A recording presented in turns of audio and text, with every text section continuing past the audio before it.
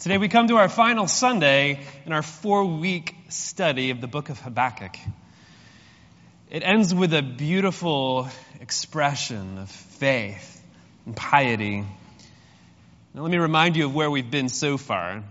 The book of Habakkuk was composed probably during the reign of King Jehoiakim, who reigned in Judah, 609 to 598 BC. Habakkuk complains to God in the beginning of the book how evil was so rampant in Judah and that God was silent about it. So God responds, and he says he's going to use the Babylonian nation to execute justice on God's behalf, punishing wicked Judah. And Habakkuk says, whoa. That's a paraphrase. He says, whoa. Wait a minute. Babylon is even worse than Judah. They're proud. They're violent. You who are of purer eyes than to see evil and cannot look at wrong, you're going to use them to bring about your justice? Well, that makes no sense. And God says, yes. Yes, I will, but be assured the Babylonians won't escape my judgment either. So we arrive in chapter 3. Here Habakkuk ponders a theophany. A theophany is an appearance of God. God is revealed in all his might and power and glory. And Habakkuk is left trembling and utters this amazing statement of faith and devotion, which I'll again read in full. As I read, put yourself in Habakkuk's shoes and keep in mind life in the ancient world and the degree of devastation and desolation that Habakkuk is invoking. Though the fig tree should not blossom, nor fruit be on the vines, the produce of the olive fail, and the fields yield no food, the flock be cut off from the fold, and there be no herd in the stalls, yet I will rejoice in the Lord. I will take joy in the God of my salvation. God, the Lord, is my strength. He makes my feet like the deer's. He makes me tread on my high places. We're left with the thought, man, isn't Habakkuk a really good guy? A great man of faith, that he would envision utter destruction, exile, and slavery, the decimation of his people, his nation, and culture by an evil invading power, and still be committed to his God. However, this isn't the last line of the book. It didn't appear as we went through it together. The last line is easy to overlook, but it alters our understanding of those verses. The last line says, to the choir master with stringed instruments. It's a musical notation. We've heard a couple of other notations in this chapter. Verse 1 says, a prayer of Habakkuk the prophet, according to Shigionoth. We don't know exactly what Shigionoth means, but it's probably a musical term. And then 3 other times in this 3rd chapter of Habakkuk, you'll find the word Selah. You also find that word in the Psalms. It's also a musical notation. We don't know exactly what it means, but it probably means pause, like at the end of a musical refrain. All of this means that this prayer isn't just Habakkuk's prayer. This prayer is meant to be sung by God's people. This prayer is meant to be your prayer. So we're not meant to say, oh, isn't Habakkuk a great, faithful, pious man? We're supposed to say, that's me in the text. I'm supposed to say that. I'm supposed to declare a profound faith in God, despite the worst possible things that could happen to me. Well, what would those things be? It might be, if I were to lose my job, I would still rejoice in God. Though my friends turn their backs on me, yet I will rejoice in the Lord.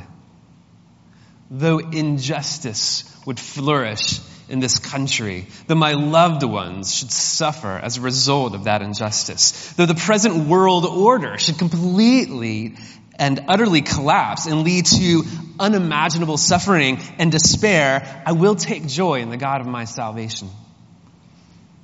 If I were to say this personally, the worst thing that could happen to me, I think, would be for me to lose a son. I have 4 sons. And if I were to say, were I to lose a son, yet I will still rejoice in the Lord. Well, I wouldn't want to say that. I don't want to say that. But this book calls me to say it. No matter what, I will follow God. Okay, we're still only in this introduction of the sermon, but I would like to wait about 30 more seconds before we go on for you to think of what would be the worst possible thing to happen to you. Maybe write it down with a pen or on your phone, or just close your eyes and think, what could you fill in the blank there? If this were to happen to me, yet I will still rejoice in the Lord.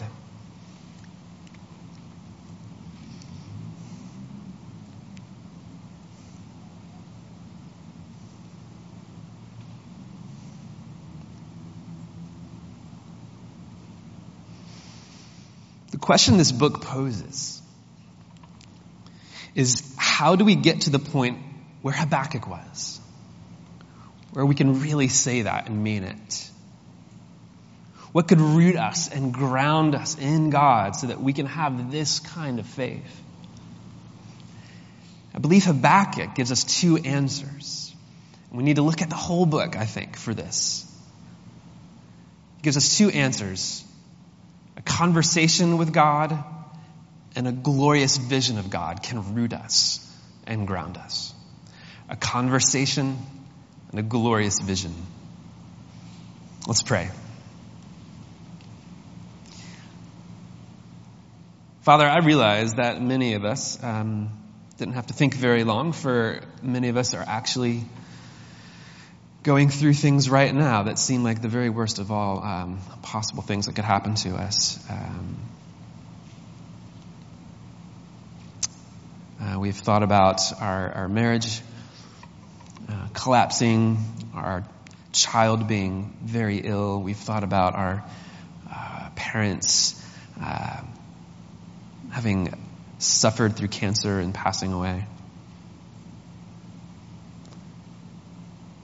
For many of us, we're in a really good stage, experiencing lots of shalom. But for all of us, we need to hear what you have to say to us, so that we could be filled with a joyful, confident, steadfast faith. We would acknowledge that to be a gift from you, and we ask for that gift, please, as your children. In Jesus' name, amen. Okay, by the time we get to chapter 3, verse 17, Habakkuk has already had a substantial dialogue with God. And what we should find to be instructive about that dialogue is that it even takes place. In other words, we can learn from Habakkuk's methodology. For Habakkuk to reach the point where he can rest in God, for him to find strength and joy in God, he first needs to know God intimately. And this means being completely himself in the presence of God. In other words, when you start the book, you don't get the sense that Habakkuk has followed a particular formula when he addresses God. He hasn't composed and edited a prayer ahead of time with which to address God. Dear Heavenly Father, thank you for this day. You're so great. There's some bad things happening in Judah, and I'd now like to bring those before your presence and your holy throne. He doesn't do that, okay? It's as if we're dropped into the middle of this long ongoing rant. Oh Lord, how long shall I cry for help? Why are you idle? If we want the faith of Habakkuk, we need to first adopt his posture. He's always in prayer, and he feels the freedom to address God at any time about anything. It's difficult, though, especially when we have doubts or anger or confusion. If you're anything like me, those feelings of doubts, fear, confusion, anger are often linked with shame. Oh, I'm not supposed to feel those things. So let me clean all of that stuff up before I address God in prayer tomorrow for my daily devotional. Listen, prayer is not the place for processed feelings. Let me take my anger and frustration, pasteurize them, add some sticky, sweet, high fructose corn syrup, some red food coloring number 5, some slick packaging, and present them to God. Prayer isn't the place for processed feelings. Prayer is the place where you process your feelings. And you get that from Habakkuk. You get Habakkuk raw and uncensored. And you don't get processed feelings in many other places of Scripture either, especially the Psalms of lament. Psalm 44 is a favorite of mine in this regard. The psalmist writes, "You have made us like sheep for slaughter. Wake up. Why are you sleeping? Rouse yourself." Doesn't feel appropriate. Those are things I address my children with in the morning. If you are God's child, then you have been united to Christ, which means you have been brought fully human with all of your humanishness into the life of the Trinity. He welcomes, he expects your confusion, your doubts, your fears, your anger. I was talking to a friend last week, and he was looking for some advice. He faces a lot of injustice in his vocation, and he was looking for things to read to make sense of it all. He was looking for a method, which in the West we're very big on. Just give me these steps so I can solve this problem. And I asked him very simply, have you asked God what he thinks of this? Have you asked God why he lets these things happen? And immediately, an emotional struggle surfaced right into his face. That emotional struggle is what God wants from us. That moment when we're most ourselves. What would happen if we prayed this way consistently? What if these weren't just our private prayers, but the way we prayed publicly? What if this is the way that this church was known for praying? Boston University professor Claire Wolfteich points us to the South African church in her delightful book called Lord Have Mercy, Praying for Justice with Conviction and Humility. In one chapter, she meditates on the Psalms of lament, like Psalm 44, which I quoted earlier. And she points us to funerals in apartheid-era South Africa as examples of a people praying through injustice. She notes one such funeral for 4 men in June of 1985. These men had left the small town of Cradock to go to a political meeting, and they never made it back. They'd been kidnapped, taken to a deserted area, and murdered. Their burned, mutilated bodies were unceremoniously left alongside a road.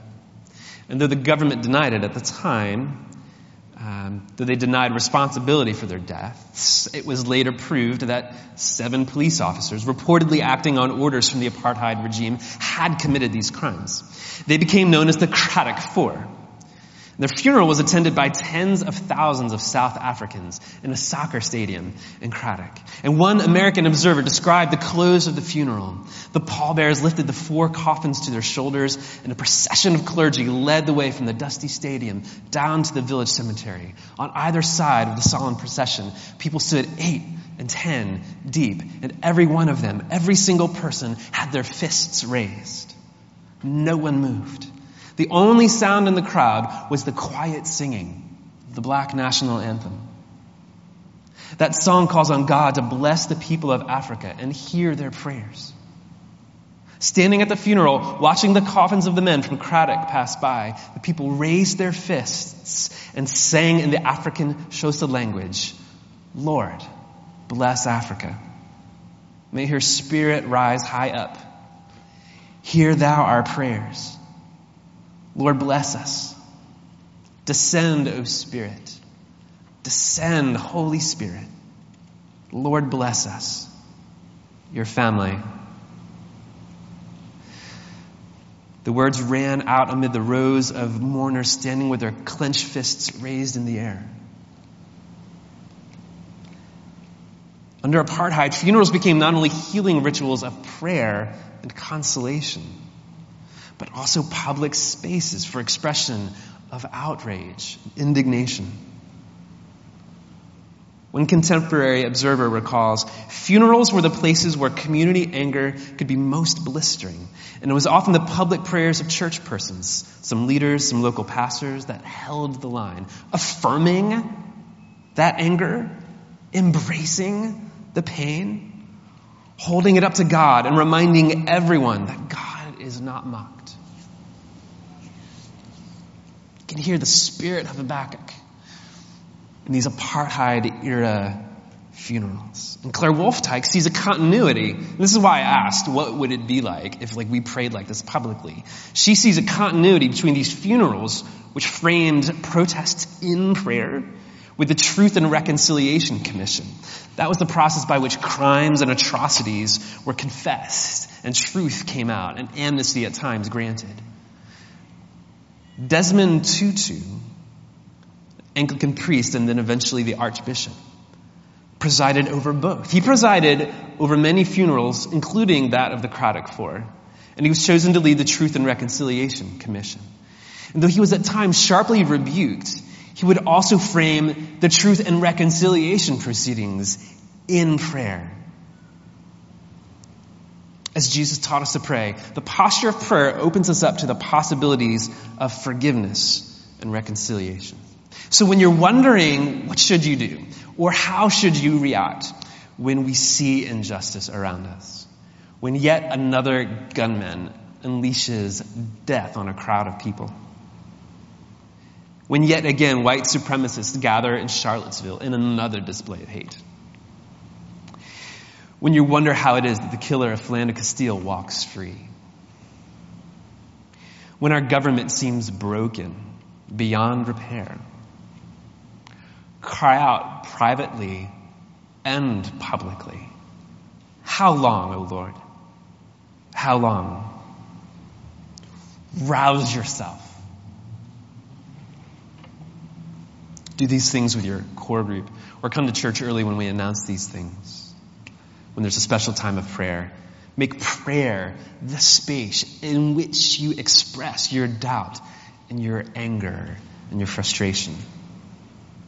Now, if you're left wondering, one last note about this. If you're left wondering how it could be respectful or honoring to God to address Him this way, consider how prayers of lament and complaint honor God. First, they acknowledge God is able to fix things. They acknowledge His power and rule. And conversely, they're a renouncement of our idols of politics or wealth, those things we put too much stock in to fix the problems with the world. These prayers acknowledge God's character as being good and just. I think of C.S. Lewis's quote. It was this thing of injustice that eventually was one of the things that brought him to faith in Christ. He wrote, "My argument against God was that the universe seemed so cruel and unjust. But how had I got this idea of just and unjust? A man does not call a line crooked unless he has some idea of a straight line." So you see, in our complaints, we're acknowledging God's character.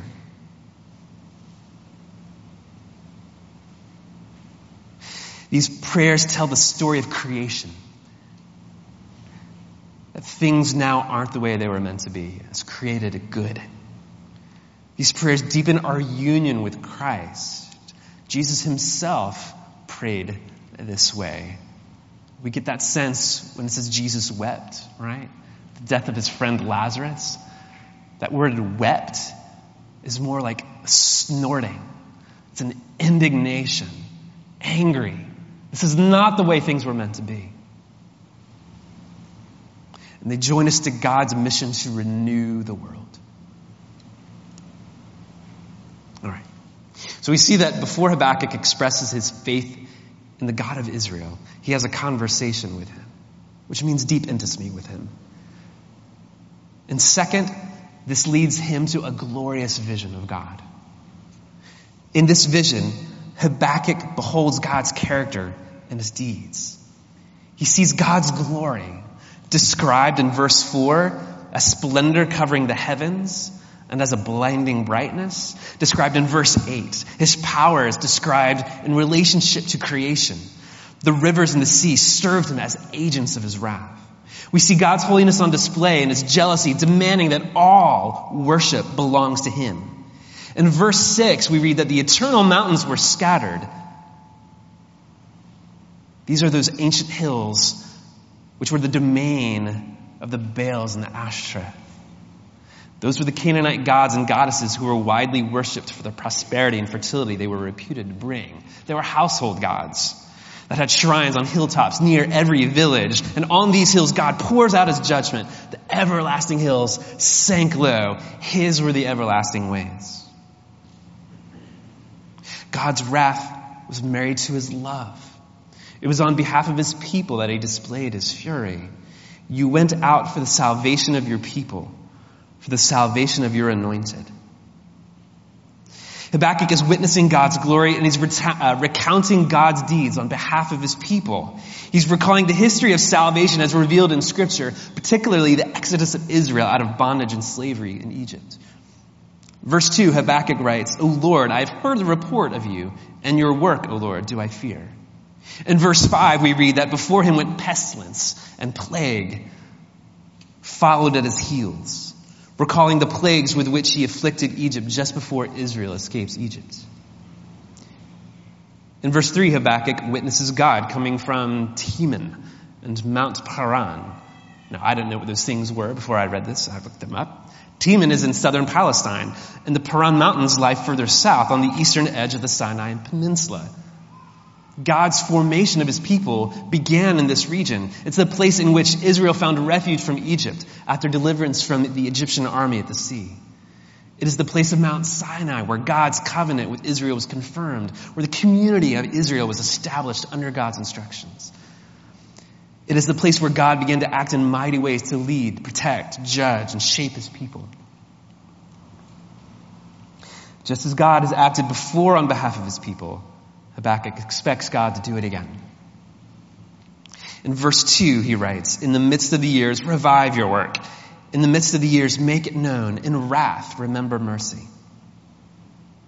This vision of God's glory and his character and the story of redemption that he's telling through history also looks forward. The hope of the righteous is strengthened by the confidence that God is bringing the world's affairs to a decisive conclusion, a conclusion in which God's just rule will be unconditionally established. We know this conclusion to be God's final and decisive act on behalf of his people. What we're saying is Habakkuk is looking forward to Jesus. Jesus' death and resurrection gives God the final victory over all his enemies, death, sin, and all the powers that oppose his rule. Colossians 2 tells us that on the cross, Christ disarmed the rulers and authorities and put them to open shame by triumphing over them on the cross. In the 5th century, Theodoret of Cyrus observed how Habakkuk 3 points forward to Jesus' triumph on the cross. Theodoret wrote, In all of what Habakkuk said, he conveyed to us the ineffable power of God. Action follows his will, and by merely wishing it, he moves the earth, undoes human nature, splits open the mountains, and melts the hills like wax. In fact, he has not ceased doing such things for people's benefit. Now, in what is said, he implies also the cross, which is the source of salvation for all people.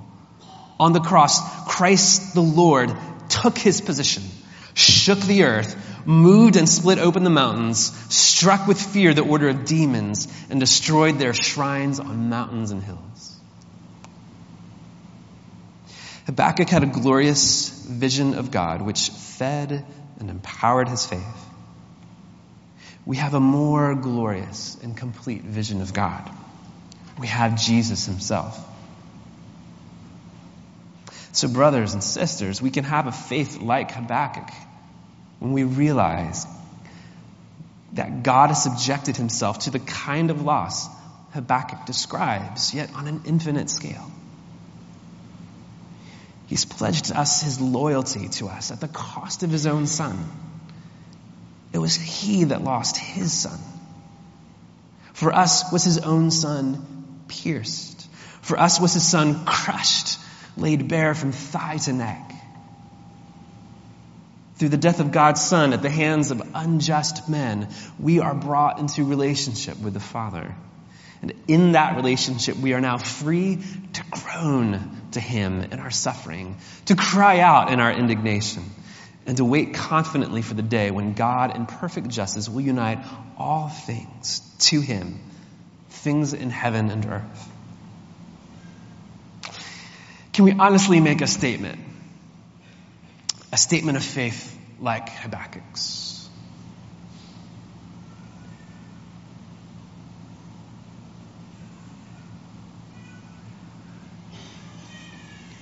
Maybe. But it begins with trusting in God's statement of faithfulness to us. Right? God's statement of faithfulness to us. We see that in Jesus. And when we see that, we can begin to confidently answer the following question like the Heidelberg Catechism does. You could have asked Habakkuk at the end of chapter 3, what is your only comfort in life and in death? And then he would have recited verses 17 through 19. But now with the cross, this is how we can answer. What is my only comfort in life and in death? That I am not my own. But I belong body and soul, in life and death, to my faithful Savior, Jesus Christ. He has fully paid for all my sins with his precious blood and has set me free from the tyranny of the devil. He also watches over me in such a way that not a hair can fall from my head without the will of my Father in heaven. In fact, all things must work together for my salvation because I belong to him, Christ, by his Holy Spirit. And he assures me of eternal life and makes me wholeheartedly willing and ready from now on to live for him.